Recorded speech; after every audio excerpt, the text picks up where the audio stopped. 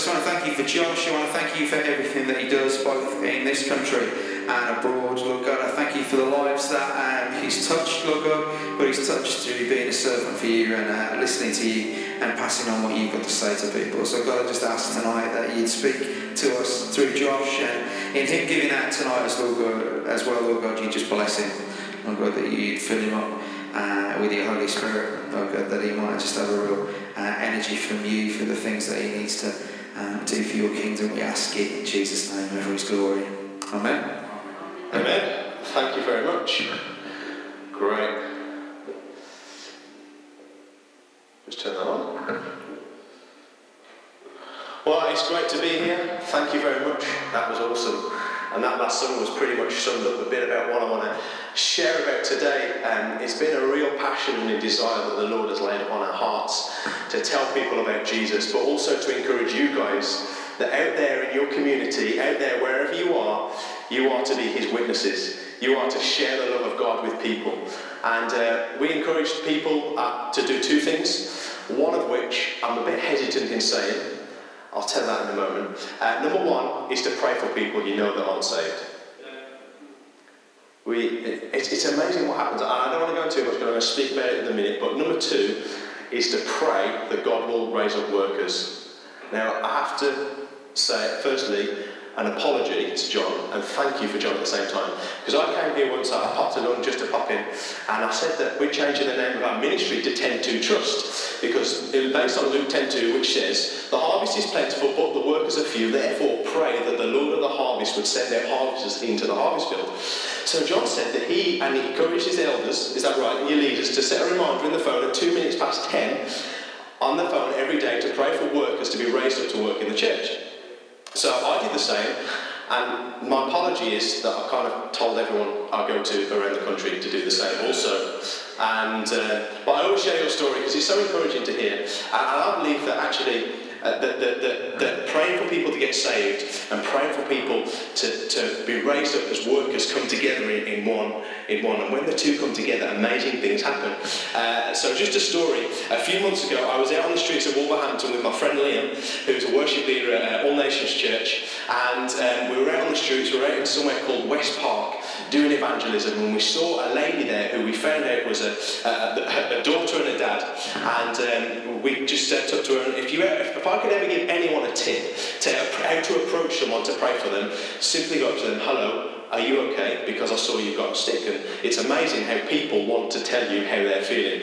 And this girl told us this story, how she was working, her knee popped out, and all the ligaments in between her knees were ripped away, and she's in terrible pain. And she said she's taking tablets, but she can't take the tablets anymore because they affect her so much. And so she said one of the favourite things I love to hear when I ask to pray for people, she said, and the doctors have said that they can't do anything else for me. And I was like, yes. And so I prayed for her and I said, move your knee. And she was like, you know that feels a bit better. I said, oh, that's cool. Can I pray again? She was like, yeah.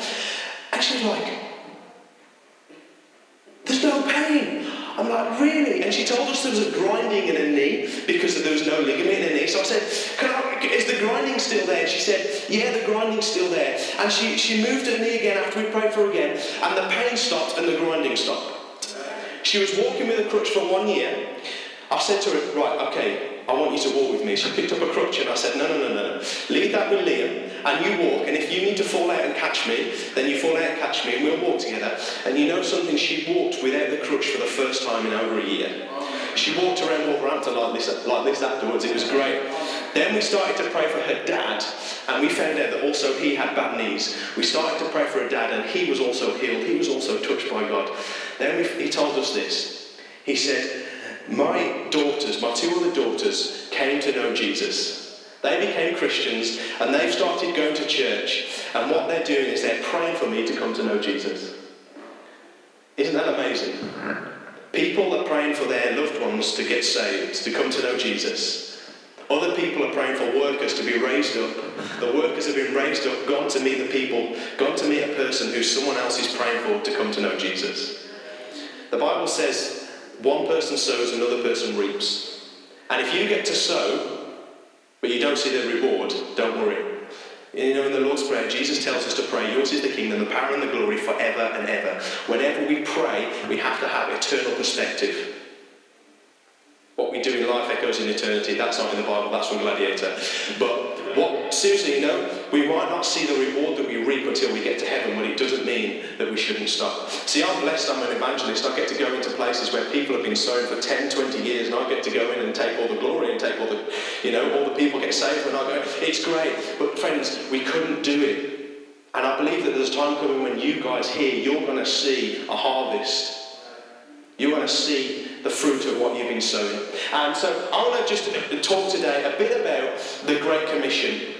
And stopwatch. And I was really had this on my heart, the Great Commission, and what does it mean and all this. And I came up with two words that I believe the Great Commission shares with us. Number one is go. Number two is grow. And I'll share with you that in a moment. So we're going to turn to Matthew chapter 28 and read the Great Commission. Is it going to come up on the screen? Matthew 28 verses 16 to 20. Great. Then the 11 disciples went to Galilee, to the mountain where Jesus had told them to go. When they saw him, they worshipped him, but some doubted. Then Jesus came to them and said, all authority in heaven and on earth has been given to me. Therefore go and make disciples of all nations, baptizing them in the name of the Father and of the Son and of the Holy Spirit, and teaching them to obey everything I have commanded you. And surely I am with you always to the very end of the age. That is the commission was one of Jesus' final words to his disciples. And he told his final words before he left the earth. He said, go. Jesus said, go. He said, go into the bars and the clubs. He said, go into the brothels. Go into the industrial areas. Go into your workplaces. Go into your communities. Go, go, go. Because why? Why did he say go? Very simple. The people are out there. It might sound really simple, and it might sound I'm a very simple person, but the simple thing is, where are the people? Well, they're not in here with respect, they're out there. And you've been placed in a position. You have a divine purpose on this earth. It doesn't matter how old you are. It doesn't matter how young you are. You have a divine purpose on this earth. And God has placed you exactly where you are today. You're not in this position by accident. You're here because God put you here. You're there for a reason, and that is to glorify his name. Jesus said in Matthew chapter 13, the kingdom of God is like a mustard seed, the tiniest seed that you can ever imagine. And he said when it's planted, it grows to become the greatest tree. It grows so everyone can see it all around. And I believe passionately that we are to go and let our seed grow so that the whole earth, everyone around us can see the glory of God through us. Not to bring glory to ourselves. So what did Jesus mean by go? Friends, let me say again, we are all called to go.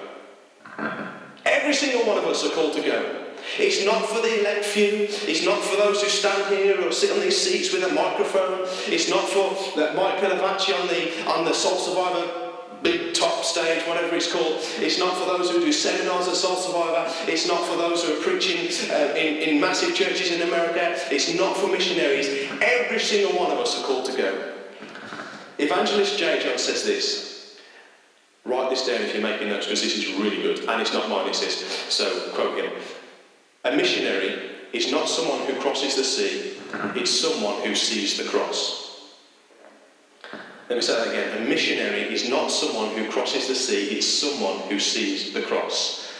And we're here today, and if we've seen the cross, we are called to go. That's you and that's me. And I think we have to clarify one thing, just a bit of theology to clarify this thing. We're not all called to be evangelists. Controversial. There's a difference between an evangelist and a witness. An evangelist is someone in the fivefold ministry in Ephesians chapter 4, pastor, prophet, teacher, evangelist. By the way, evangelist is mentioned 4 times, pastor 1, just saying. And they're one of those things who are here to edify the church, to build up the church, to build up the anointing, the gifting that God has put on them to serve the church, to make the church grow. And the Bible says that when the fivefold ministry are all in unity, then the church will grow. If you read Ephesians chapter 4. But a witness is someone who testifies to what has happened in their own life. A witness is everyone. We're all called to go. We're all called to go with all authority. Matthew 28 verses 18 says this. And Jesus came to them and said to them, all authority in heaven and on earth has been given to me. And he gives it to us. You are equipped with everything that heaven has. He gives it to you and he sends you out with it. How awesome is that? Everything Jesus had, you have.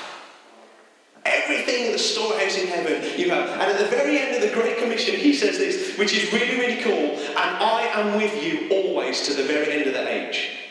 We look back in the Old Testament, and I love the Old Testament, and we look at Exodus, and God called Moses, and he called Moses, and Moses had the burning bush, and he was like, yeah, God, send me back, I'm going to send you back. God says, he's like, no. He's like, no, I'm going to send you back, and he comes to loads of excuses as to say, no, God, you can't send me because I can't speak properly, you can't send me because of this, and this, and in the end, he goes, God, who will I say sent me?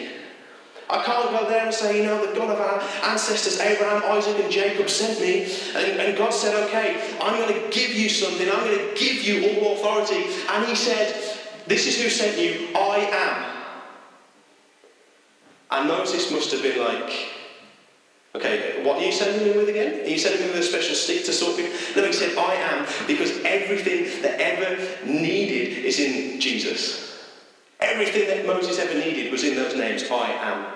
I'm your fortress. I am your shield. I'm your protector. I'm your authority. I am everything. Jesus sends us out with everything he has at his disposal, and it's all there for you to take hold of. That's so awesome. Everything he has is yours, and we should go with that authority that he has given us. So the question is, of course, where do we go? Where do we go? To Africa? Do we go to Zimbabwe? Well, I believe in Jesus in Acts chapter 1 and verse 8 says this. But you will receive power when the Holy Spirit has come upon you. That power that God gives, the authority that God gives, it will come upon you. You will receive power. And then he says, go therefore. And he says, into Jerusalem, Judea and Samaria, and to the ends of the earth. Jerusalem, Judea and Samaria, and to the ends of the earth. That was geographical. Jerusalem was the city where they were. The Judea and Samaria was the country that they were in. And to the ends of the earth, well, it's to the ends of the earth, just in case I needed to clarify that one. He sent us to these places. And some people here today, you may have been called, you may be called one day, not necessarily today, you may be called to go to the ends of the earth. You may be, some of you, I've been called to go to the ends of the earth. That's not a boastful thing, please don't interpret it that way, but I believe God's asked me to go to the ends of the earth, whether that's Zimbabwe, whether that's Israel, whether it's Canada, whether it's Poland, wherever it is, God's called me to go there, so I'm going to go. But God has called everyone to go to their Jerusalem. And I've been guilty, if I'll be completely honest, I've been guilty of bypassing my Jerusalem all too often. And actually, God calls us to our Jerusalem. What is our Jerusalem? Well, if we look at Jerusalem for the disciples, where was it? Well, it was the place where they lived. And it was the place where they failed Jesus the most. Think about it. In that moment, every single one of them, apart from John, legged it when Jesus needed them the most. That was the place where Peter denied Jesus 3 times. That was the place of their greatest failure. The first place that Jesus sent them was the place of their greatest failure. Where is it that we tend to fail the most in our witnessing? It's our families, it's our friends, and it's the ones closest to us. Why? Because they know us the best. People come up to my mum once, I remember a few years ago at our annual celebration for our ministry, we had a lady called Christine Dark come to speak. And she's a great lady and a great woman of God, a modern day Deborah. And she came to speak, and I said, "Oh, Christine, this is my mom." And she went, oh, what's your name? She said, "Oh, my name's Annette." "Oh, you must be so blessed to have a son like you." And I was sitting there going, "Yeah, you are." And then my mom turned around to Christine, and this is what she said. She says, "Oh, you just don't know him." I'm like, "Oh, thanks, Mom."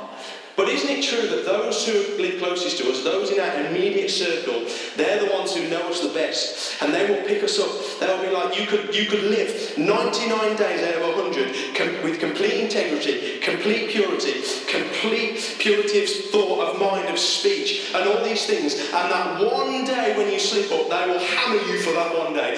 You call yourself a Christian, look what you've just done. And it's like that. But God calls us to be our witnesses in our Jerusalem, in our families, in our circle of influence, in your colleges, in your university, in your workplace, wherever it is. God calls you to let His light shine through you. I went to a conference over the weekend. It was a really great leadership conference in Wolverhampton, and the pastor was from America, and he told us he told us the parables. One of them appears in Mark's Gospel and the other one in Matthew's Gospel, and he told us the difference. It's the parable of the seed. And he said in one of them, I think it was Mark's Gospel, he scatters the seed, and the seed is the seed is the word, and you are the sower. But in Matthew's Gospel, you notice that Jesus is the sower and you are the seed. Why? Because Jesus has put the word inside of you, and He scatters us to go out into what world? He scatters us to go into our Jerusalem. Friends, we are all called to go with all authority behind us. I often find it's a different style of evangelism when you're reaching out. It's a different style of witnessing when you're reaching out to those in your immediate community. And I think the grow part is going to be the biggest testimony of that. But friends, I encourage you, some of you may already know this, but I encourage you to build relationships with those who are around you. Build close relationships with your friends and your family. Sometimes I feel in churches, and I know it's the same for me, that we spend so much time on talking about community, and all these good things are good, and I believe in community, and I believe they're really important, and we have to grow in a context of a community. But we kind of neglect reaching out to people. We kind of neglect just going to actually I can't go to house group today because I'm actually going to go and sit with this non-Christian friend. Now, I'll let John come up and tell you whether that's what he wants you to do or not. If I was leading a church, that's what I'd do. But anyway, but submit to me. He's the authority. He's the leader. But I believe it's important to build relationships and simply scatter seed. Simply scatter seed. You know, people seem to think that they've got to meet someone, lead them to Christ, heal them, get them filled with the Holy Spirit, get them there, knock them dead, raise them up so they can be alive again. So it doesn't have to happen immediately. Sometimes it happens days and years after. I've heard people who have been witnessing to people for years and years and years, and it took so many years for them to come to know Jesus. There's a guy that I was speaking in the church this morning, and there's a guy who sometimes comes to that church. When he was first planted about a year ago, he was coming every week. He came with a bad wrist. We prayed for his wrist. He was completely healed, and he was having words spoken into his life. He was hearing the gospel every single week. Amazing things were happening in his life. God was doing incredible things, and he still isn't a Christian. You think to yourself, what do you need to do for you to come? You've seen the glory of God in your life, and you're still not a believer? But it takes time, because you have to water the seed, you have to plant the seed, and our job is to plant it and to water it. And I wrote in my notes, pray, pray, pray, pray, pray, pray, pray, pray, pray. Friends, get a list, write it down. People you don't know who know Jesus, those of the people in your Jerusalem, write them down, pray for them every single day. Pray for God's kingdom come, God's will to be done. Why? Because it's God's will that not one person should perish. Pray every single day, God, your kingdom come, your will be done. And every single person on the list, every single day. I've only started doing that in the last probably 6 months. And this is the thing I've noticed the most. It's interesting.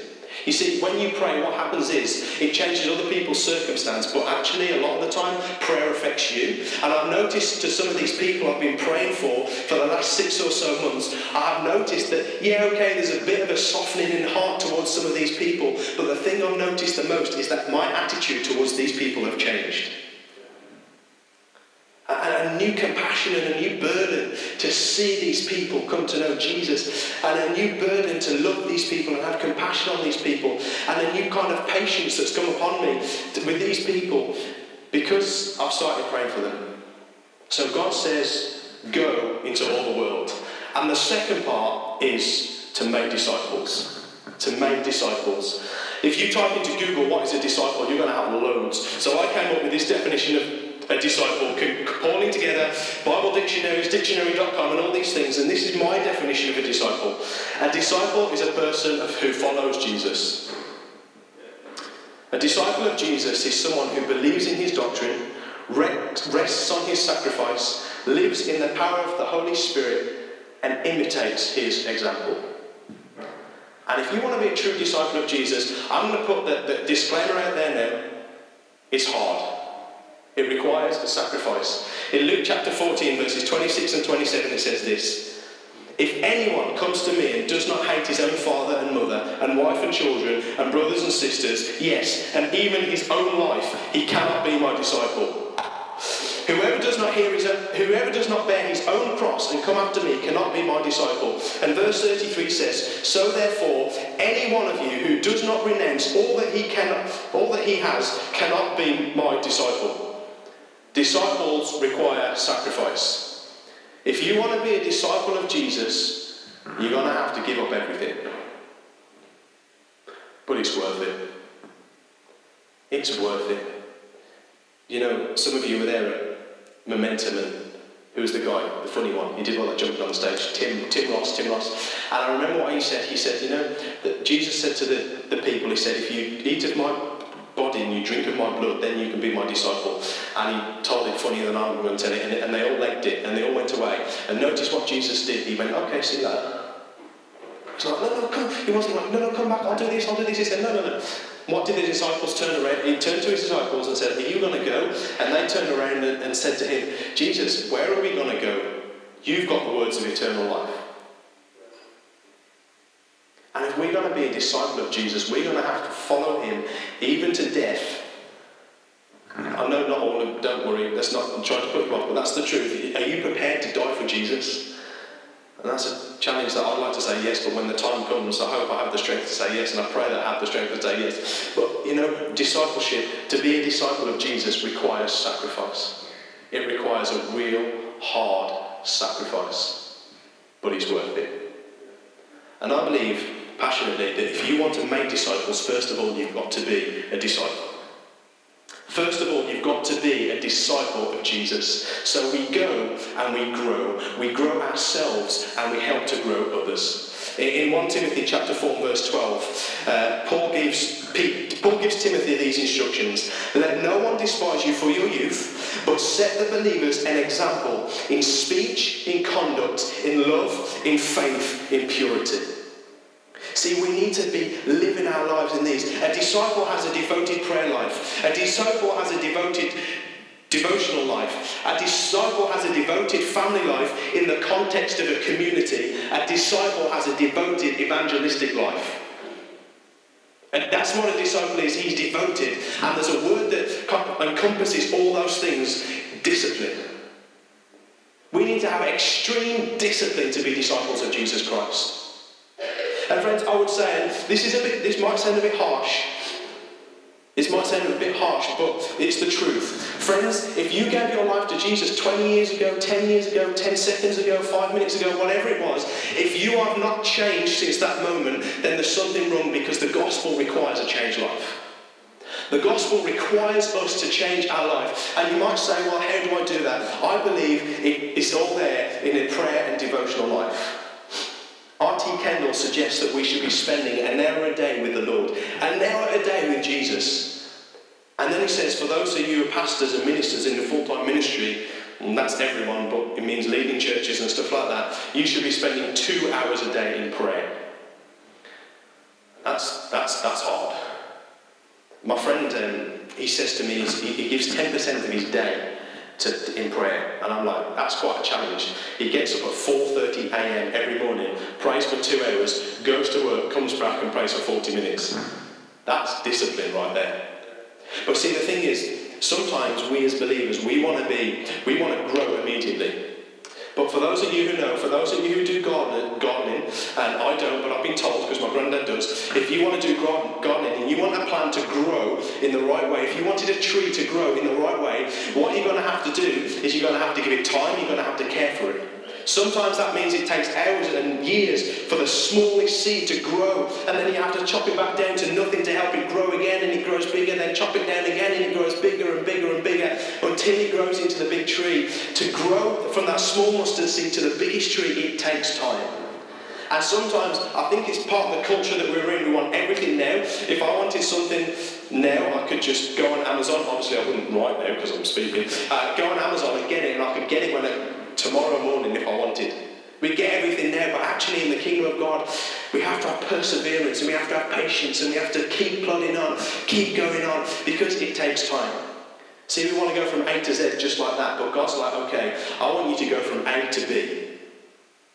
And I want you to go A plus 1, A plus 2, A plus 3, A plus 4, A plus 5, until you reach to B. That takes time, and then he's like, okay, I'll take you from B to C.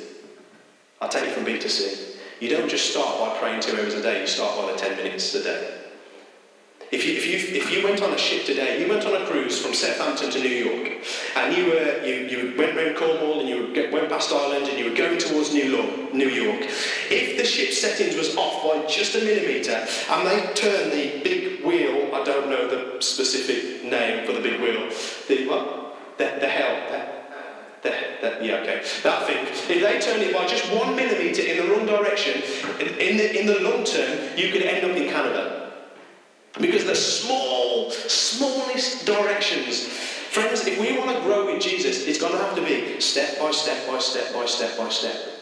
And if you want to be, in 5 years' time, if you want to be a leader of church, if you want to be planted, if you want to be preaching, if you want to be doing all these great things for God, friends, let me say, it starts with 5 minutes a day. It starts with 5 minutes a day. Because we plant now, and remember, we look with an eternal perspective, we reap a harvest in 10, 15 years' time. We are called by God to be disciples, to read the Bible for maybe 10 minutes a day, to pray for 10 minutes a day, to praise for 10 minutes a day. That ends up in 30 minutes. 30 minutes a day, just over like that. If you started 30 minutes a day, what you will have now, you will reap in 5 years' time when you're praying 3 hours a day. I remember I go to this church in Blackheath, and there's a guy who always comes up to me, and he's one of these really intimidating guys who always gets right in your face. You know the type of people, and you're like, no, like this. And one of the first times I ever preached, I preached there, and I was really nervous, and I was going, and I preached as quick as I could to get off the platform, to get down, because I was really nervous and all this. And the last time I preached, I said, you've really improved in preaching and all this. I'm like, well, it's not really hard because that was really bad the first time. But the key is this. I don't think I've improved in my preaching. What I think I've changed is my prayer life. And because of my prayer life's change, it's overflowed into my preaching. It's that simple.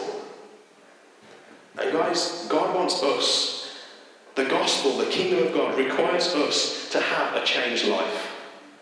The kingdom of God wants us to be, yes, and amen, totally in, totally changed, radically changed for the kingdom.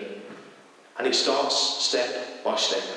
And then when we do that, we can grow other people.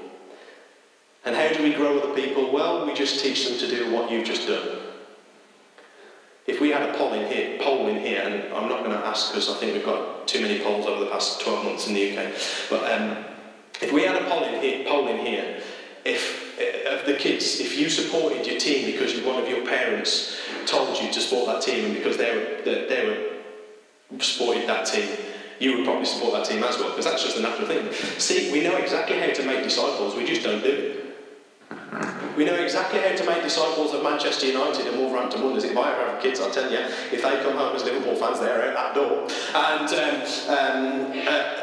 every single time, like, we know how to make disciples, but we don't do it. But discipleship is easy. It's teaching people what we already know. It's teaching people to get in the Word, to pray every day, to praise every day, and to tell other people. That's discipleship right there. God calls us to go into the world, and he calls us to grow ourselves and grow other people. And I really want to encourage you, friends, witnessing is not scary. And when you do grow, you know the greatest witness is a changed life. The greatest witness is a changed life. Why did you swear then but you didn't swear now? Because I've changed, because of Jesus. Let's make evangelism easy by being devoted, disciplined disciples of Jesus. Let that seed that was planted in us when we first came a believer, let it be watered by the Holy Spirit through His Word, through the prayer closet, through worship. Let it grow into the biggest tree so that all the people around will see the glory of God through you. So Father, I just thank you for your message. I thank you, Jesus, that you are awesome. I thank you, Jesus, that you died and you rose again for us. And I thank you, Jesus, that you came to this earth to show us how to be disciples.